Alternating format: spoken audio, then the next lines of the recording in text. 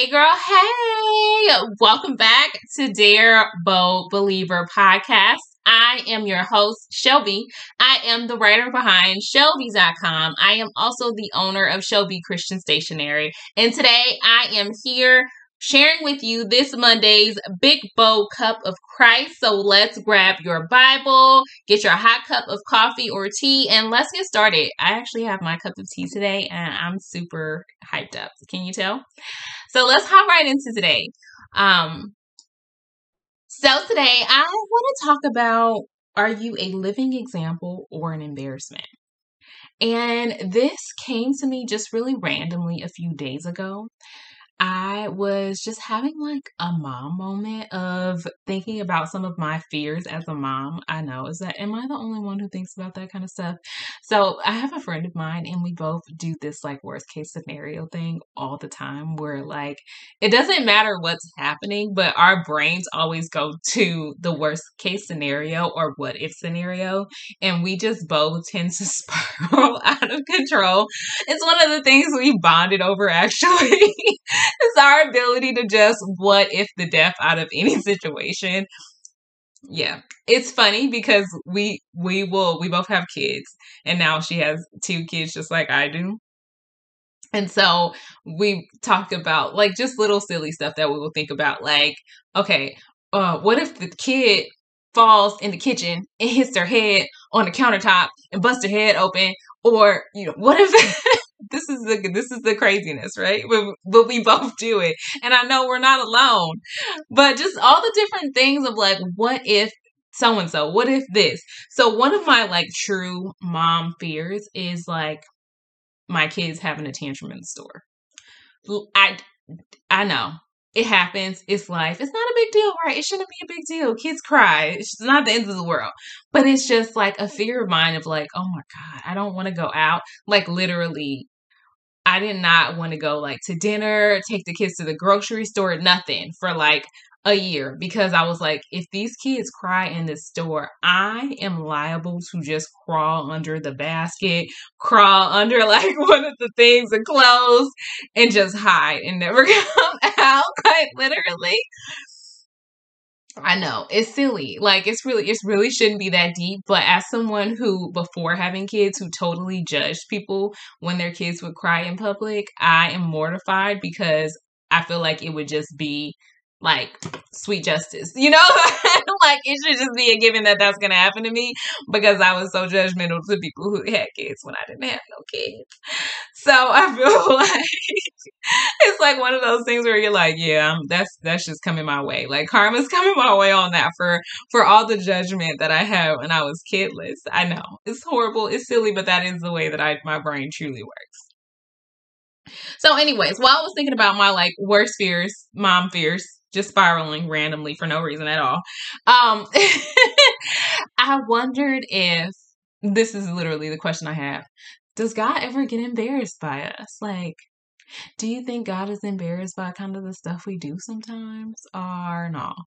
But then my brain was like, well, no, probably not because he already knows we're going to do it. Now he'd probably be like, okay, why today? Like, what, can you sit down somewhere? I'm sure that's moments like that, but he's not surprised because he's omnipresent, right? Like he already knows everything. His time is infinite. Like he knows it all. So it's not surprising to him. But I don't think that makes it any less annoying, quiet as it's kept. But it reminded me of the verse, Isaiah 31. And it reads, and I'm reading the English Standard Version if this is your first time around. Try it again. It reads, stubborn children, declares the Lord, who carry out a plan, but not mine, and who make an alliance, but not of my spirit, that they may add sin to sin. Now, this is Isaiah 31. And I read that verse, and I don't know, maybe it's just me, but as soon as I read the first thing I thought was like, hey, like if y'all, it's like the sound of like, ugh. That's how I heard that sound in my head of like, Won't y'all just sit down somewhere? Y'all are so annoying, little annoying, stubborn kids who always doing y'all own thing. Like that's that's what I took from those three little words. I might be putting a lot into those three words, but that is how I took it. Like, yeah, he's annoyed with y'all because y'all doing your own thing. So, anyways, to sum up that verse, because I did actually Bible study it, I took away that basically plan, and I did the Strong's definition on this. It means counsel, advice, and purpose. And I know usually in, the standard dictionary version, plan is more about like, more like methodical. It's about strategy and things like that. But when you think about plan in this context, it actually has nothing to do with strategy. It has everything to do with God is saying that we are not seeking his counsel before making moves, before making decisions and moving forward. They didn't seek his counsel. And that's really what God wants from us, right? Like he wants us to include him in our life. He wants to be the decision maker in our life. We have free will, but he wants us to, the most important thing for us is to be able and willing to give up our own desires for his will. And we know that he only wants the best for us, so it shouldn't be a hard ask, right? And so all of that really led me to the thought process of like, let me make sure I have my act together, because I don't want to be out here being one of those embarrassing kids that's throwing a tantrum to God. Like, I don't want God to be like, oh my God, like, can she stop? Can she get up off the floor and stop embarrassing me? I don't want to be that person. That's literally what all of this made me think of. And nobody else might be drawing that conclusion, but that's what this brought me to. Of like, I want to be a living example and not an embarrassment to God. And so I want to bring y'all to Deuteronomy 10:12, because I do have a point. The English Standard Version, and it reads, "And now, Israel, what does the Lord your God require of you? But to fear the Lord your God, to walk in all his ways, to love him, to serve the Lord your God with all your heart, with all of your soul." And I'm sorry, I added a word, with all your soul. So quite literally, that's all he's requiring of us, you guys. Like, all he wants for us to do is fear him. And when it says fear him in the Bible, it typically means like reverence, almost like honor, is like the best synonym for that. It's just having that respect for him, understanding his power, understanding who he is. And you can't do that unless you read your word, right? So fearing the Lord and walking in his ways, like I said, like, yes, we have free will, but he wants us to give up our own desires to seek his will, because if we understand and know who he is, you know that he quite literally only wants the best for you. He has the best of intentions for you, and everything that God does for us is for our good. Like, anything that happens to us, if we surrender it to God, he'll turn it around for our good. And it also says, another key point in here, because this one verse is just filled with so much wisdom. He wants us to serve him. And I know that sometimes, and I know I kind of went through this when I first returned to Christ, with feeling like the only way I could serve him is like, what, I'm supposed to be a minister? Like like I gotta be a minister to serve God? Like, what am I supposed to do? What does that even mean? And my mother-in-law told me something that I will never forget. That serving God doesn't mean you have to be behind a pulpit. Sometimes serving God means you cut hair at the barbershop and you speak life, you use your tongue to speak life into those who you cut the hair at. Sometimes serving him means you like to write like I do, and you use your words to share the word of God. It doesn't necessarily mean that you have to be a minister or a pastor. There are so many ways that we can serve him, and all that we really have to do is to figure out how we can use our talents and the things that we are naturally passionate about to serve the Lord. And that's how you can kind of take your desires and make them pure. And if you don't know how, pray about it. Like, God has all the strategies and all the plans and all the purpose. And if you seek his will, he'll show you the way. If you surrender yourself to him, he will show you the way. The Holy Spirit is in all of us. And if you just, you just surrender yourself and allow the Holy Spirit to lead you, to teach you, to guide you, it will correct you and help you to serve the will of God. Believe me. It will, the Holy Spirit will never lead you astray. And then the other part of that verse that I do want to, of course, say is it's about loving God and fearing Him, but it's also about knowing that we need to love and serve the Lord with all of our heart and all of our soul. And sometimes that doesn't make any sense whatsoever. It's like, what does that mean? I think sometimes it means just searching your intentions, asking God for a pure heart, right?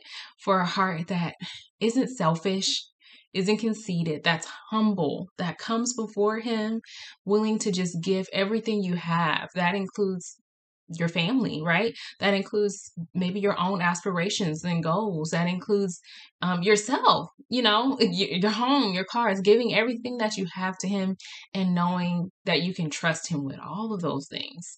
And just praying that whatever is in you that's not of Him, that He will remove it, because He will and He can. And just continuing to study His word, continuing to learn His word. Everyone may not be a Bible scholar. That's okay. But there are so many resources out there of people who genuinely have the education and who want to help you to learn His word, to understand it better.